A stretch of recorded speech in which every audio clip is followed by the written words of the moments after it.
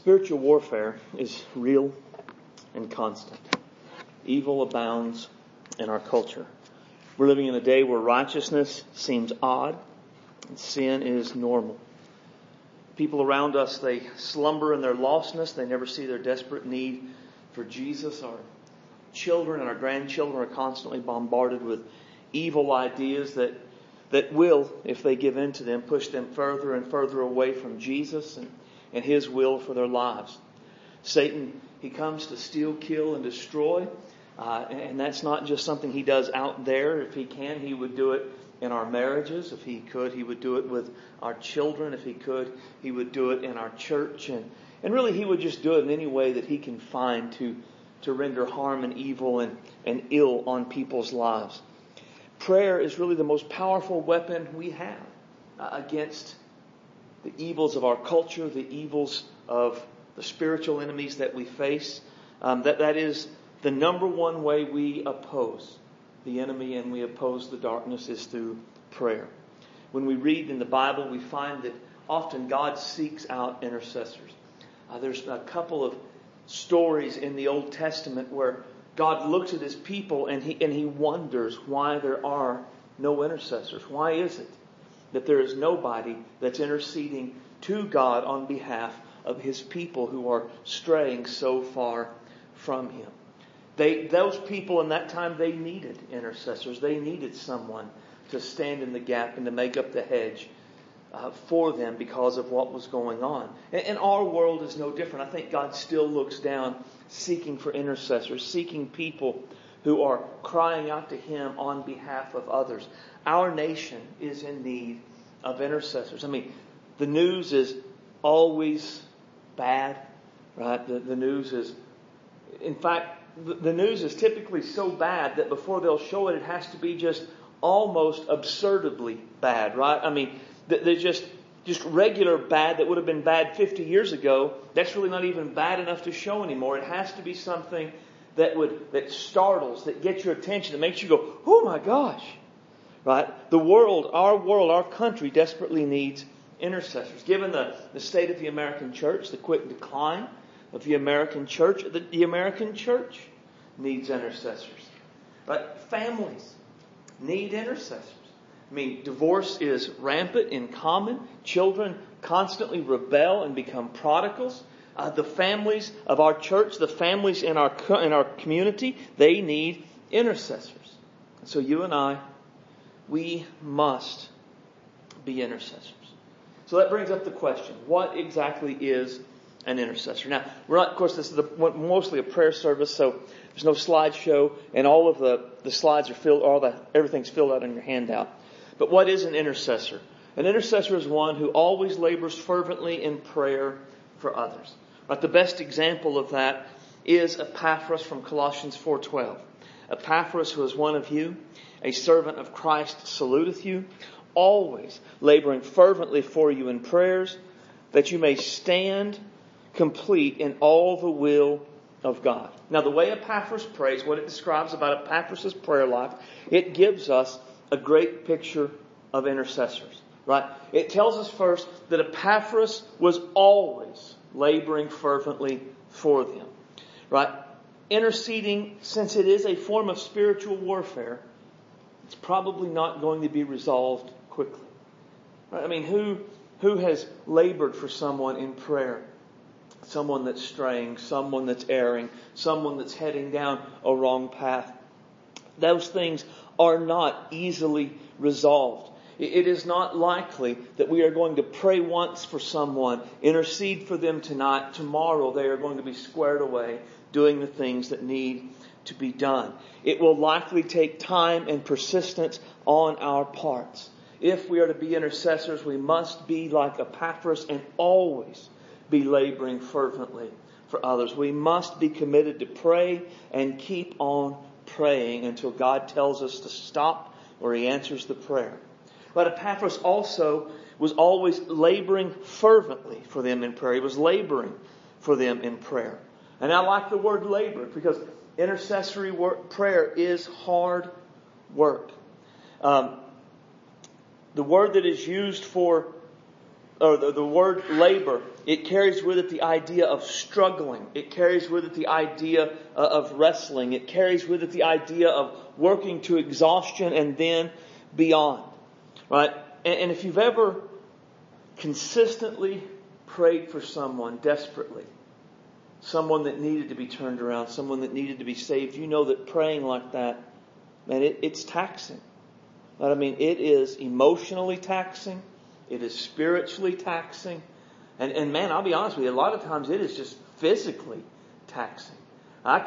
If I'm really laboring for someone in prayer, by the time I'm finished, I feel as drained as I do after a Sunday of preaching multiple times. I mean, it just completely wrung out. It is a lot of effort on our part. And so if we're going to be intercessors, we have to come into it knowing that it's labor. Right? Because again, it's spiritual warfare. So Satan does not want what we're praying to happen. Right? He doesn't. If we are interceding for a person that is straying, Satan wants them to keep straying. If we are interceding for a prodigal, Satan wants them to remain a prodigal. If we are interceding for a lost person, Satan wants them to remain lost. And so he will do what he can to oppose us. He will make it difficult. He will do all that he can. Our flesh, our sinful nature will fight against that kind of prayer. And we have to be willing to do the hard work and labor in prayer if we're going to be intercessors. And then Epaphras was always laboring fervently. The Greek word that's translated as fervently, it carries with it, my notes are all messed up, but it's where the Greek word agonize comes from. Right? It is agonizing over something. That is kind of the idea of passionate praying. Right? It is agony. Right? When Epaphras prayed for them, he wasn't saying, God, it'd be nice if you'd bless the church and help them in Jesus' name. Amen. Right? There was agony. There was that sort of emotional commitment. He was groaning. Right? Like in Romans, it talks about with groans that cannot be uttered. Right? He just, oh God, do something. We're desperate for you. That's the idea of fervent praying. That is the idea of what an intercessor does. Intercessory prayer is not prayer that's taken on lightly. It's not prayer that's done casually. There is a time investment. There is an emotional investment that we have to have in order to be effective and fervent intercessors. And then Epaphras was always laboring fervently for them so they would stand perfect and complete in all the will of God. He was praying specifically. He had very specific things he prayed for the church in Colossae. Right? So when we pray as intercessors, we pray as specifically as we can. And here's the thing with praying specifically. I think a lot of times, and I won't project, I'll say for me, it's easy for me to pray what I would call a generic shotgun prayer. Right? God be with Bob. God bless Bob. God help Bob. Right? And sometimes I'm going to say those are legitimate. Right? Because if I really don't know what to do, and I don't know what's going on, will God be with him in a way that he'll know you're there? God bless him in a way that makes him know you're at work, and God help him. Those are all legitimate prayers to pray. But a lot of times we do know what's going on. We know what the lost person is doing and how they're pushing further and deeper into the spiritual darkness. We know what the prodigal is doing and what they're doing to move further and further away. We know what the person drifting is doing and what's pulling them away. And in those cases where we know what's going on, it is far better for us to pray specifically about those issues and those things. Now, if they are being pulled into some sort of sexual immorality, then we should pray against them and that sexual immorality. If they are being drawn into a cult, we should pray specifically against them believing the lie that cult is propagating. We should pray as specifically as we can.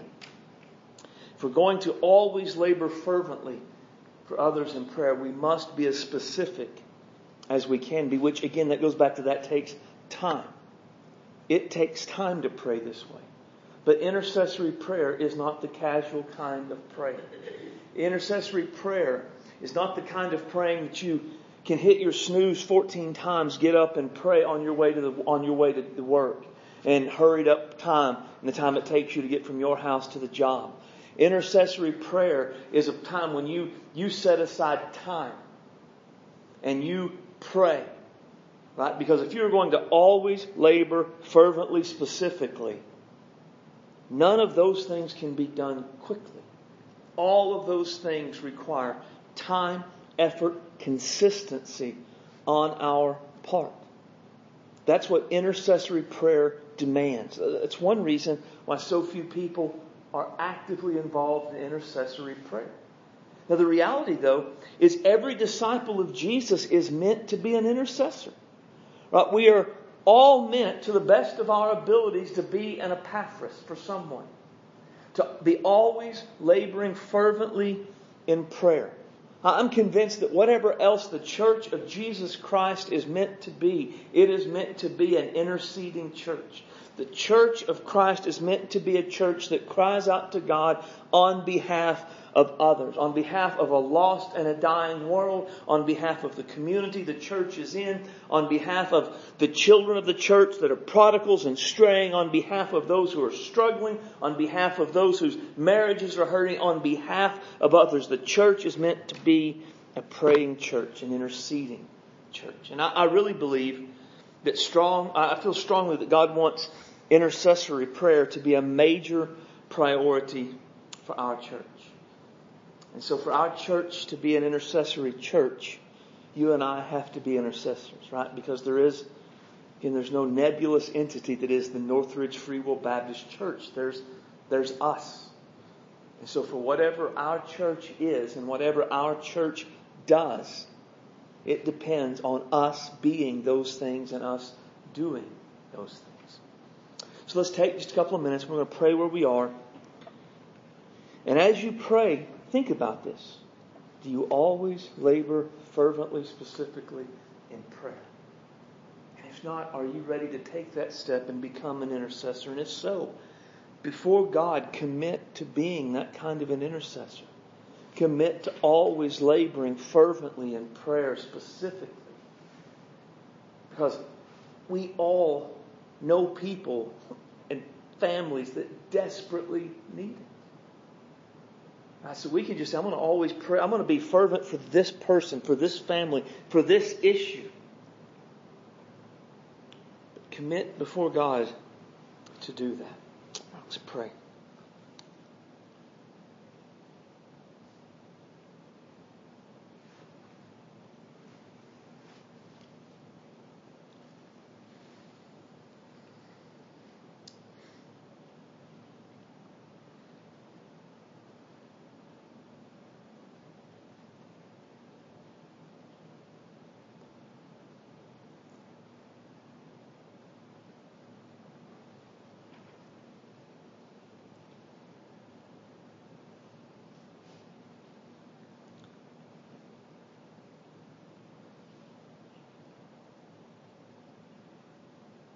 Holy Father, we love you. You are great and awesome. You are worthy of our praise and worthy of our devotion.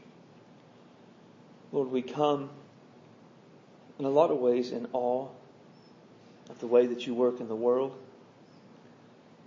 Lord, for reasons that are known only to you, you have chosen to work through us, through our prayers, to accomplish your will in the world. Lord, your word tells us that sometimes we have not because we ask not. Jesus at times did not do miracles in towns because of the unbelief of the people. So God, there are things that you want to do, that you would do, but you won't do because no one is interceding, no one is crying out for that. So God, make us to be a people who, as you said in Isaiah, would give you no rest.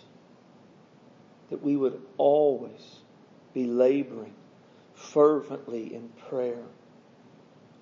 Lord, if at least for one person, at least for one family, at least for one issue, lay something or someone or a family on our hearts. Burden us. Make us to be an interceding church. Lord, as we intercede, as we cry out, that we would begin to see your hand at work, and we would see you save the lost, and we would see you restore the prodigals, and we would see you bring those who are drifting back into the right way, and we would see you heal the brokenhearted and open spiritually blind eyes, and just do great and mighty things, Lord, which we cannot do. Burden our hearts to pray. Let your Spirit lead us to pray. Let us be a praying, interceding people. We ask in Jesus' name. Amen.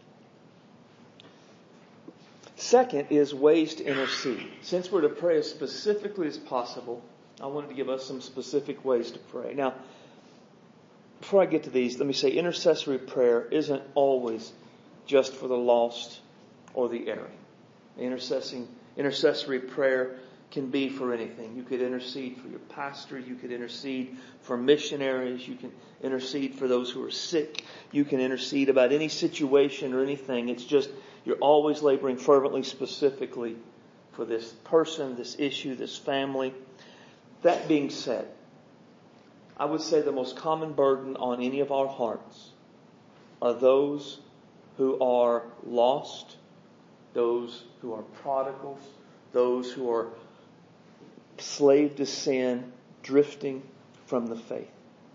And because that's the case, I have focused the way that these particular intercessory prayers, these ways to pray on those kind of issues. Right, so first, pray for eyes to be opened. Right, now, of course, eyes needing to be opened isn't really physical eyes. It's referring to spiritual ones. Scripture often uses the idea of seeing to refer to people understanding the gospel.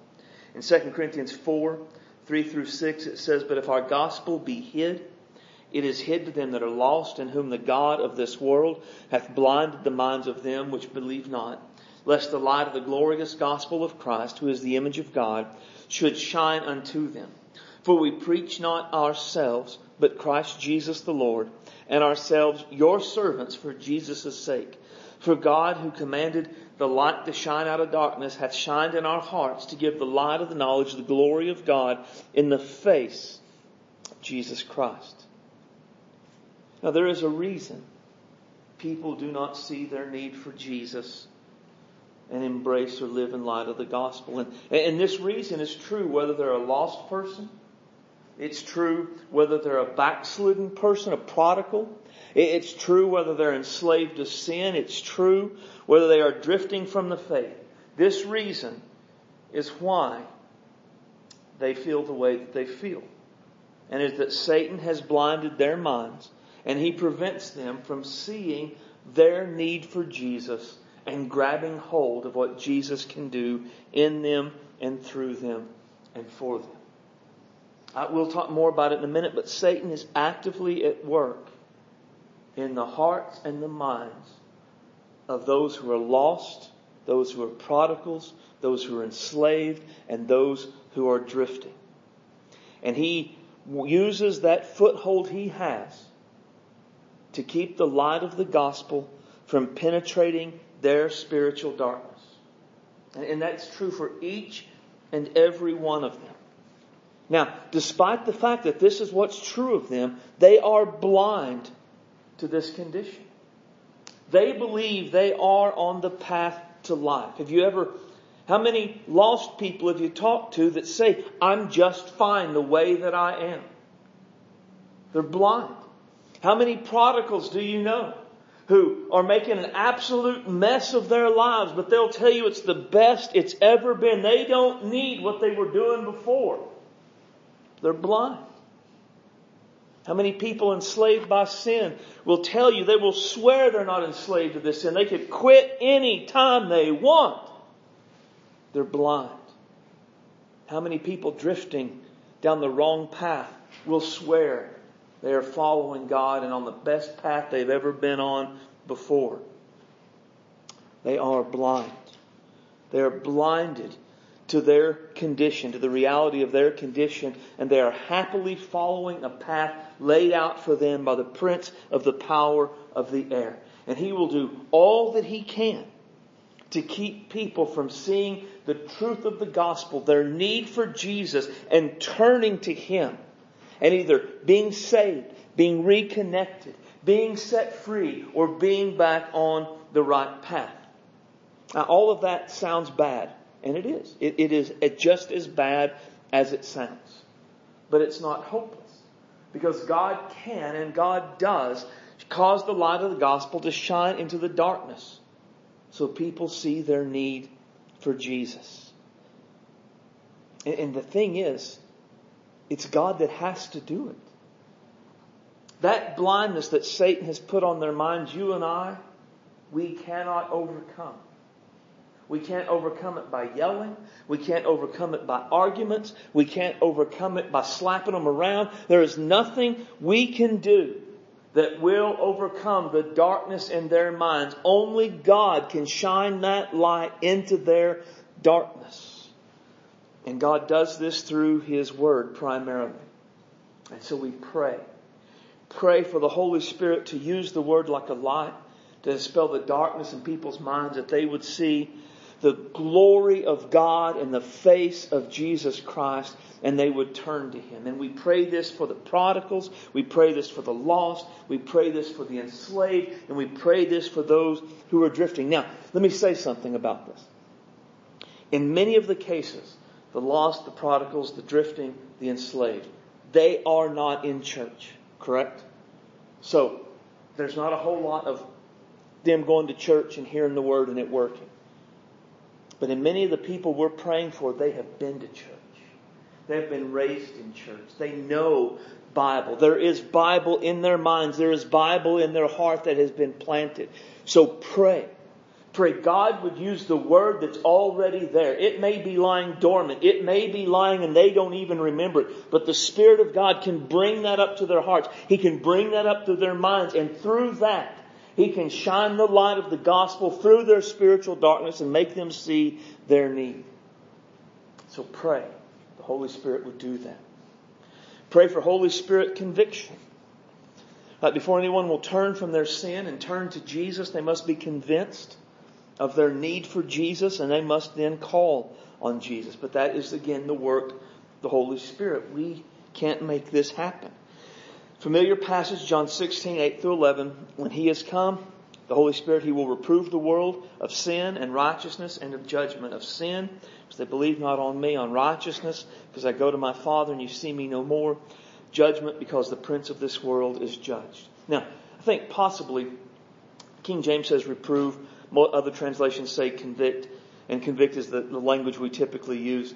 But I think the word convince is possibly a better idea, because convicting often carries with it the idea of feeling guilty. And you and I, we can make someone feel guilty, can't we? I mean, we can make someone feel bad about the decisions they're making. Look at what you're doing to your dear old dad. Look at how you're making so-and-so feel. Look at this. And we can make them feel guilty. But that doesn't bring godly conviction. That's not what this is. That's not what the Holy Spirit does. He doesn't make someone feel guilty, because someone can feel guilty and then not respond, not change, not do anything. But conviction is more of a convincing. What the Holy Spirit is not so much making people feel anything, but making them understand something. He's making them understand truths. He's convincing them of truths they had previously not known, not realized, or not accepted. Right? And so from what we see in the passage, He is convincing them they are sinners. Right? A lost person, one of the first things they've got to know is they are sinners. And they have sinned against a holy God. A prodigal has got to know that their life is sin. Someone that's enslaved has got to know that what is keeping them, what is holding them is sin. And someone that's erring from the truth has got to know that what's taking them off the path of righteousness is sin. They have to. Then he convinces them that they are unrighteous. That this sin makes them guilty in the courts of heaven. Because again, if you and I were to convince a lost person, or a backslider, or someone who's enslaved, or someone who's drifting, that what they're doing is sinful, they will have a reason and an explanation as to why their sin is okay in their life, in their time, in this situation. And what they need to know is that their sin makes them guilty before God, and they are unrighteous. And that's what the Holy Spirit does. And then they have to be made to know there is a judgment to come. So in our day, we have a lot gotten away from the idea of, of making people fear God, fearing the wrath and the judgment of God.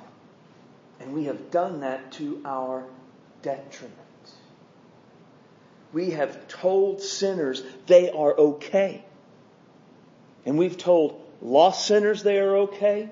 And we've told prodigal sinners they're okay. And we're told enslaved sinners that they're okay. And we've told straying sinners that they're okay. And we were wrong in all of that. We should not have done that. It is wrong for us to soothe a sinner's conscience. The gospel does that. Jesus does that. But only after they repent and only after they believe. If someone comes to us and they are, I'm condemned, I'm a sinner, the worst thing we can do is say, you're not that bad. That is wrong. That is wicked. That is horrible. What we need to do in that time is say, then you need to go to Jesus. For Jesus can forgive that sin. Jesus can take away that condemnation. It is not our job to soothe a sinner's conscience. Ever. The Holy Spirit must convince them that they will face judgment. And may God haste the day that the lost we're interceding for, the prodigals we're interceding for, that the enslaved we're interceding for, that those who are straying we're interceding for. May God haste the day that they have nightmares of going to hell and wake up screaming in terror over it. May the Holy Spirit bring that into their minds so they would turn from their sin that will destroy them and they would turn to Christ for salvation. Pray. And again, the Holy Spirit does this through the Word. So pray that God would take the Word that they know. God would take the Word that they may hear, that may come into their life, and He would use it to bring conviction into their lives. Pray for strongholds to be broken down. Every lost person, every prodigal, every person who's enslaved by sin, everyone who is straying and drifting from the faith has some sort of a thought process that they've built up in their minds that is keeping them from coming to Jesus. Scripture describes them as a stronghold. For the weapons of our warfare are not carnal, but mighty through God to the pulling down of strongholds, casting down imaginations, and every high thing that exalteth itself against the knowledge of God, and bringing into captivity every thought to the obedience of Christ. Right, a stronghold, these high things, they exalt themselves against the knowledge of God. So, what you have is a lost person, a prodigal, someone who's enslaved by sin, someone who's drifting. And you say, you need Jesus, you need to turn back, you need to go this. And they've got this argument built up. And this argument says, no, here's why you're wrong. No, here's what you don't understand. No, here's why I'm okay the way that I am. That's what that is. It is a stronghold that they themselves have built in their minds, and it is exalting itself against God. God is saying, come to me. And this argument is saying, no, you don't need that. That doesn't apply to you. You don't have to do that. And a stronghold can be any number of things. It can be pride. Pride is enormous in our day. How many of us know people who would never humble themselves to admit they are sinners in need of a Savior? Pride exalting itself against the knowledge of God. False spirituality. Right? In our day, everything from New Age to I'm spiritual but not religious to getting the energy from trees, you name it. And there is spiritism in our world today. And spiritual stuff that is not Jesus-y stuff. It is false. It is wicked. It is demonic. And it will exalt itself against the knowledge of God. Sin. A secular worldview. False doctrine. Shame. Right, so shame. One of the things that Satan will do is he will drag a person deep into sin. And they will feel deep and abiding shame for that. And when someone says, you must come to Jesus to be forgiven, their shame exalts itself and says, God would never forgive you. You could never go to Jesus. You could never be accepted. That too is a stronghold. Hardships, pleasure, comfort, apathy, wealth, sexuality, etc. You name it. And there is something someone can build in their mind as a stronghold that will exalt itself against the knowledge of God. And while these strongholds do exist, Paul said we are given spiritual weapons to break them down. God said in Jeremiah, my word is like a fire and like a hammer that breaketh rock in pieces. Strongholds are broken down through Scripture. Scripture is like a fire that burns junk and dross out of our lives, making us more like Jesus. Scripture is like a hammer that smashes strongholds and allows thoughts to be brought captive to the obedience to Christ. So we pray the Holy Spirit to use the Word. Break down those strongholds in the mind of the lost, the prodigal, the enslaved, and the drifting. So that every thought can be brought captive to the obedience to Christ. Pray for Satan's plans to fail. I mentioned earlier, Satan has an active role in keeping people lost. Satan has an active role in keeping prodigals away. Satan has an active role in keeping those enslaved. Satan has an active role in keeping the drifting. He is actively at work. Scripture warns us about this multiple times. Paul says in 2 Corinthians 2:11, lest Satan should get an advantage of us, we are not ignorant of his devices. The word translated as devices refers to strategies of the mind. This refers not only to Satan's scheming mind, but also the way he schemes to mess with our minds. You ever known somebody that was lost, was a prodigal, was enslaved, was drifting, and their thinking was just bizarro? I mean, they're thinking about God and Jesus and Scripture and life, and everything was just off the charts crazy, it seemed. This is the answer. This is what's going on. Satan is playing games with their minds, confusing them, deceiving them, lying to them. Ephesians 6:11, put on the whole armor of God that you may be able to stand against the wiles of the devil. Wiles, deceitful methods and strategies Satan used to deceive and destroy. And he uses those against believers and unbelievers alike. The ultimate goal of these strategies is to keep people away from Jesus. I mean, that's the ultimate goal.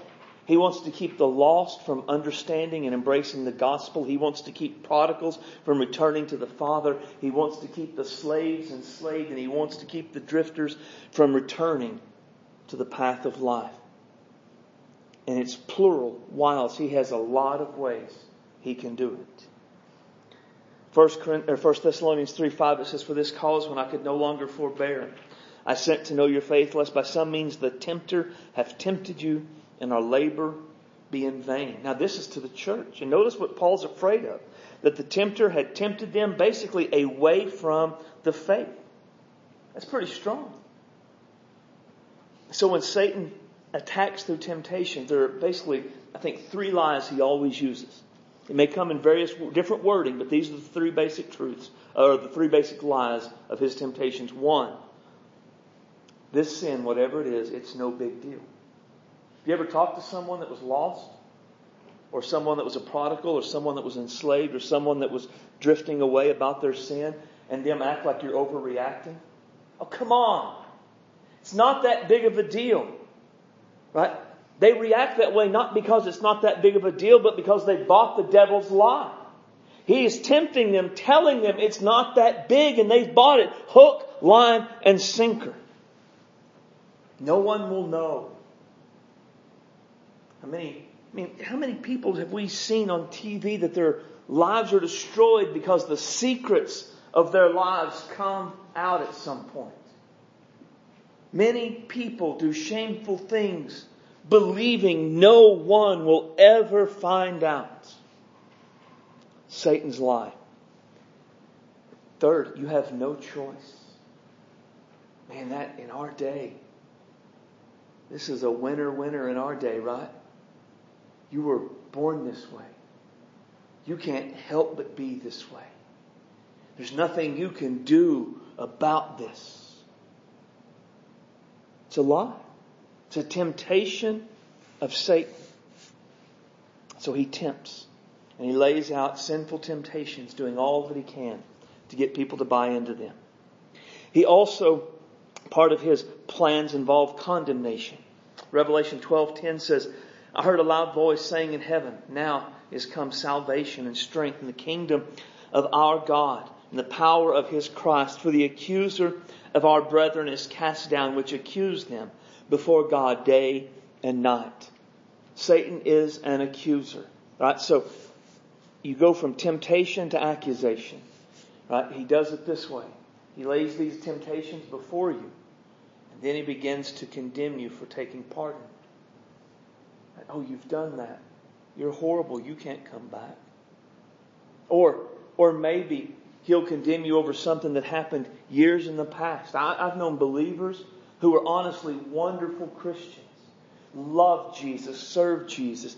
But some sin in their past kept them beat down and bound them up so they could not live and serve to the fullest of their God-given potential. Not because God was holding it against them, but because Satan was pressing them down. Satan condemns through feelings of worthlessness. You ever talk to somebody and they just feel like their life is worthless? They are worthless. Man, that's not God. That is not godly. That is not righteousness. That is not anything of goodness. That feeling of worthlessness, it comes from the accuser. And he works to condemn people. And this is just some of what Scripture teaches about the plans of Satan. Regardless of which plan he's using against a person's life, the end goal is always the same. The damnation of their soul. I mean, that is his end goal always. So as we intercede for the lost, the prodigals, the enslaved, those who are drifting away, pray Satan's schemes against them, his plans for them, would fail. And if we know someone and we know what particular plan he's using at this time, pray specifically against that. And then pray for laborers. One of the greatest needs for seeing the lost saved, the prodigals return, the enslaved set free, and the drifting return is for other people to go and talk to them about Jesus. Jesus told his disciples, the harvest is plenteous, the laborers are few. Pray to the Lord of the harvest to send out laborers into his field. Now, there is a general need for laborers into the harvest, but that's not what I'm talking about here. I mean, there's just a general need for people to go to the lost, the prodigals, the enslaved, and the drifting. That's not what I'm mentioning specifically here as intercessors.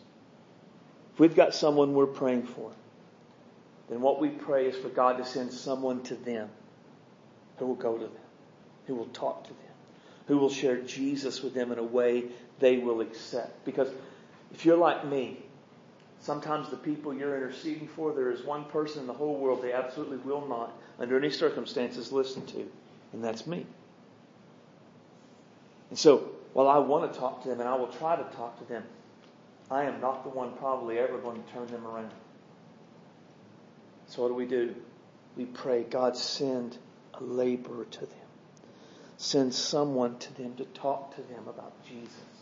Send someone to help them. Someone who will share Scripture. Someone who is a fully devoted follower of Jesus. Don't let a weirdo, a wacko, a liberal, a loony go to them, God. You send a Jesus follower to them. And let that person influence them to turn back to Christ. Pray for laborers. And I know it's late and time's close, but I want to come to the altar and pray. Just take a few minutes and look through some of these and pray for whoever you're going to intercede for. Pray one or two of these, and then when you're through, go back and sit down and we'll move on.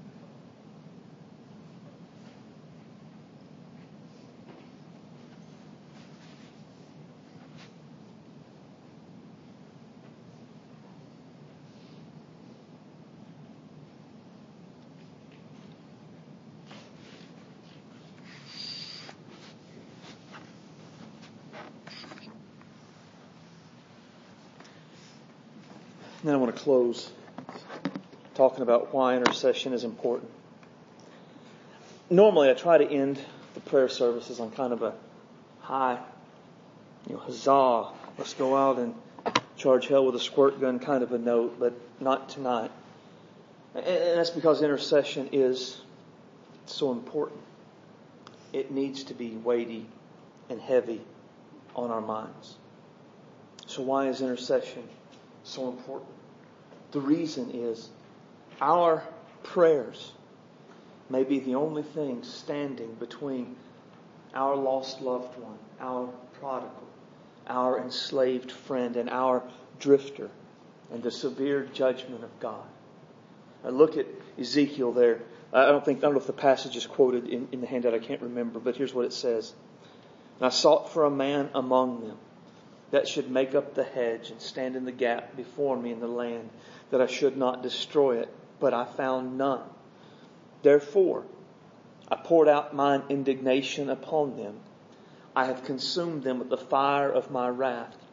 Their own way have I recompensed upon their heads, saith the Lord. I think this may be the most important passage on intercessory prayer in the Bible.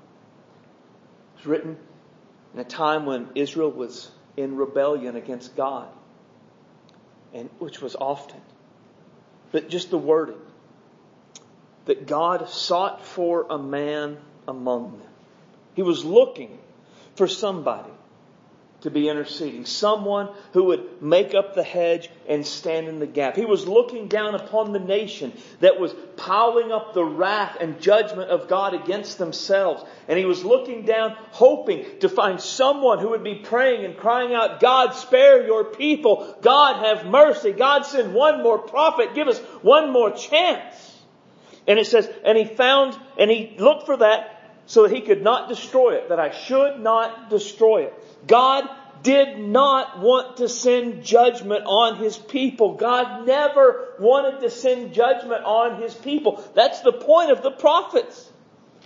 I mean, Jonah went to Nineveh because God did not want to destroy the Ninevites. He wanted them to repent and be saved. But he found none. So what was the result? Therefore, because there was none, I poured out my indignation upon them. I consumed them with the fire of my wrath. And their own way have I recompensed upon their heads. So here's what happens. They've piled up enough that judgment should come.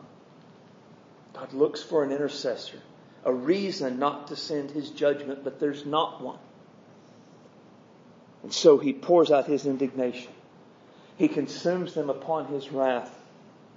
And then He basically recompensed upon their heads their own way. He gave them what they deserved.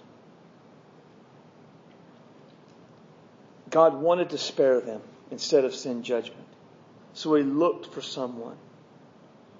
But there was none. God could have spared them. God would have spared them. God wanted to spare them. But with no intercessor, God did not spare them. So how important is intercessory prayer? Well, apparently it can make the difference between life and death.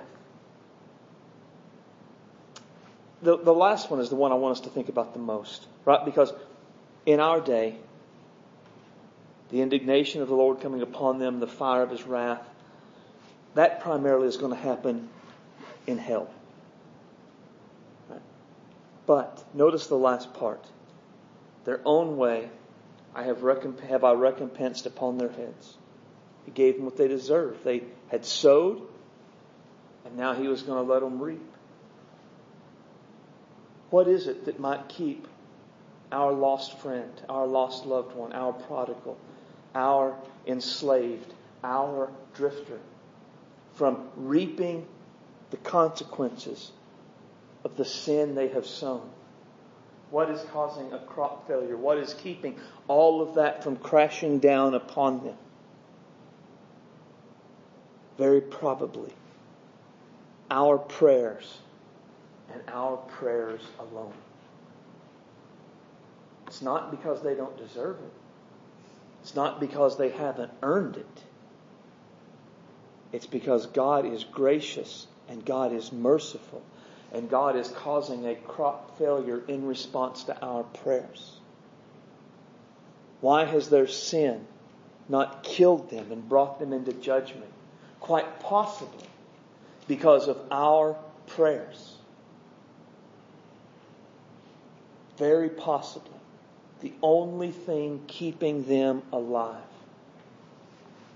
It's our prayer for God to spare them, to save them, to give them another opportunity. Quite possibly the only thing keeping them from getting all that they deserve from the life that they're living is our prayers on their behalf. There is no telling what God can do in a person's life. We know what God wants to do.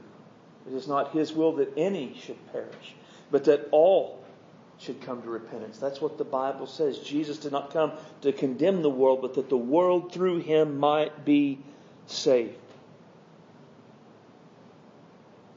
And the only thing that will give them probably continued opportunities, continued chances, continued mercy from God is our prayers.